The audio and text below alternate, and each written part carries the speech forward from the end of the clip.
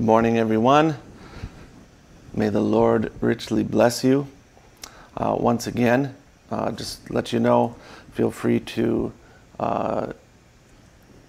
send in your prayer requests or your testimonies or any questions that you would have.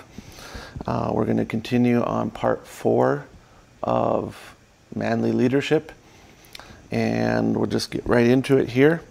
Looking at the characteristics of leadership, consistency. 1 Corinthians 15:58. Therefore, my beloved brethren, be steadfast, unmovable, always abounding in the work of the Lord. For as much as you know that your labor is not in vain in the Lord. Galatians 6:9. And let us not be weary in well-doing, for in due season we shall reap if we faint not. So there's that aspect where you just, when God calls you to do something, you just continue to do it. There's a story about a little mouse or a little ant. He found a grain of corn in a house, and he had to go up the wall and down it to bring it to his ant colony. So he started bringing it up. He got up just a few inches on the wall and the corn fell down. And then next time he got up a couple inches and it fell down again. And he did this again and again and again. 30th attempt, now he's halfway up the wall on his way out, and the corn drops. And he crawls down the wall and he picks up the corn, and now he gets up, and on his 60th attempt, he's almost at the top, and the corn drops to the ground. Then what happens next? On the 69th attempt, he gets all the way up, and he gets to the top, and he brings that corn into the ant colony. So what is that? That is being courageous. That is being consistent. That is saying, I will not quit. I will not give up. I will keep going because God has asked me to do this, and I will never stop doing that. And that's what God has called us to do. We might not know what the results of what we're doing is, but one thing we can know, and that's God's called us to do that, and whatever our work is to do in the Lord, it's not in vain. So we stay consistent with our activity, but also we stay consistent with our family.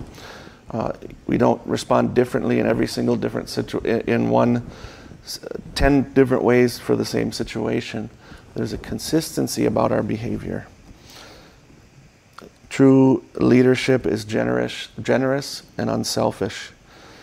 2 Corinthians 8:9, for you know the grace of our Lord Jesus Christ, that though he was rich, yet for your sakes he became poor, and that ye through his poverty might be made rich. 1 Corinthians 10:24, let no man seek his own, but every man another's wealth.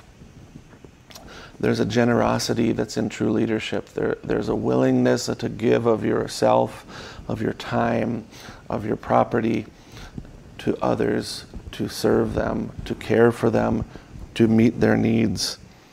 In the sermon that day on Calvary, Brother Branham says, look what Jesus turned and said, in so much as ye have done it unto these, you did it unto me.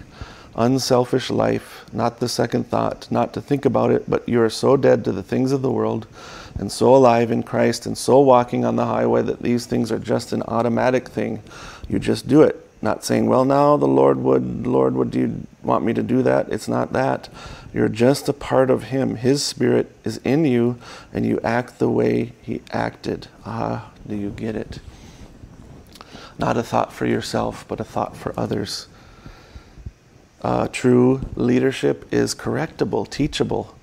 Proverbs 16:18 says, pride goeth before destruction, and a haughty spirit before a fall. If you're not teachable, you will never grow as a person, and you will become stagnant, and those around you will become stagnant. Pride rejects counsel. 1 Samuel 15, 19 through 20. Wherefore then didst thou not obey the voice of the Lord, but didst fly upon the spoil, and didst evil in the sight of the Lord? And Saul said unto Samuel, Yea, I have obeyed the voice of the Lord, and have gone the way which the Lord sent me, and have brought Agag the king of Amalek, and have utterly destroyed the Amalekites. So that was Saul's response to correction. He said, no, I did do it. You're wrong, Samuel. Now 2 Samuel 12, 7 through 13, different king. And Nathan said to David, Thou art the man.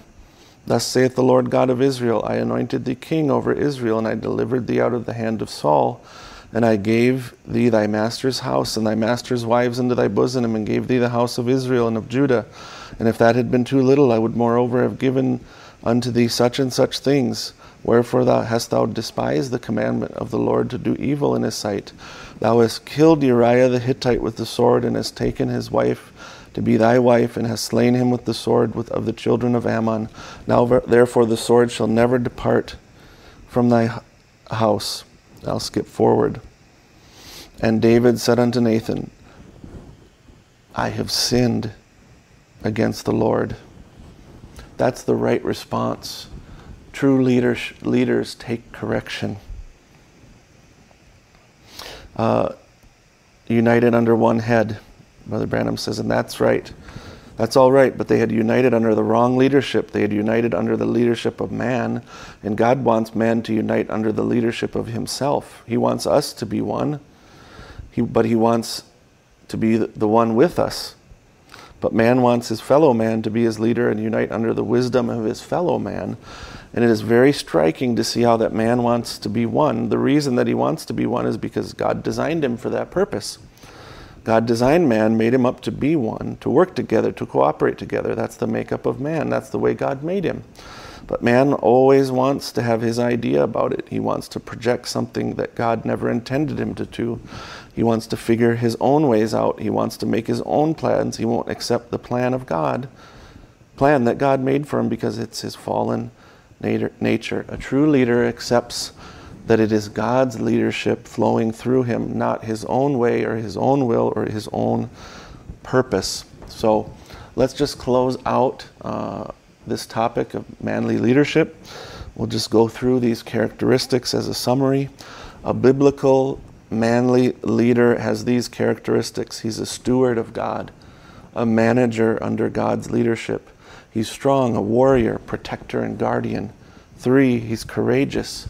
4, loving and tender. 5, he's a provider. 6, he's a hard worker. 7, he has good character. 8, he has charisma. 9, he's wise and discerning. 10, he's an initiator. 11, he's patient. 12, he's consistent. 13, he's generous and unselfish. And 14, he's correctable and teachable. God wants all of these things to be in you and I as leaders. We are supposed to have these characteristics within us so that we can be a reflection of Jesus Christ. Jesus Christ had all those things in his life. You and I are to reflect that leadership. Actually, we are to be the channel for that leadership.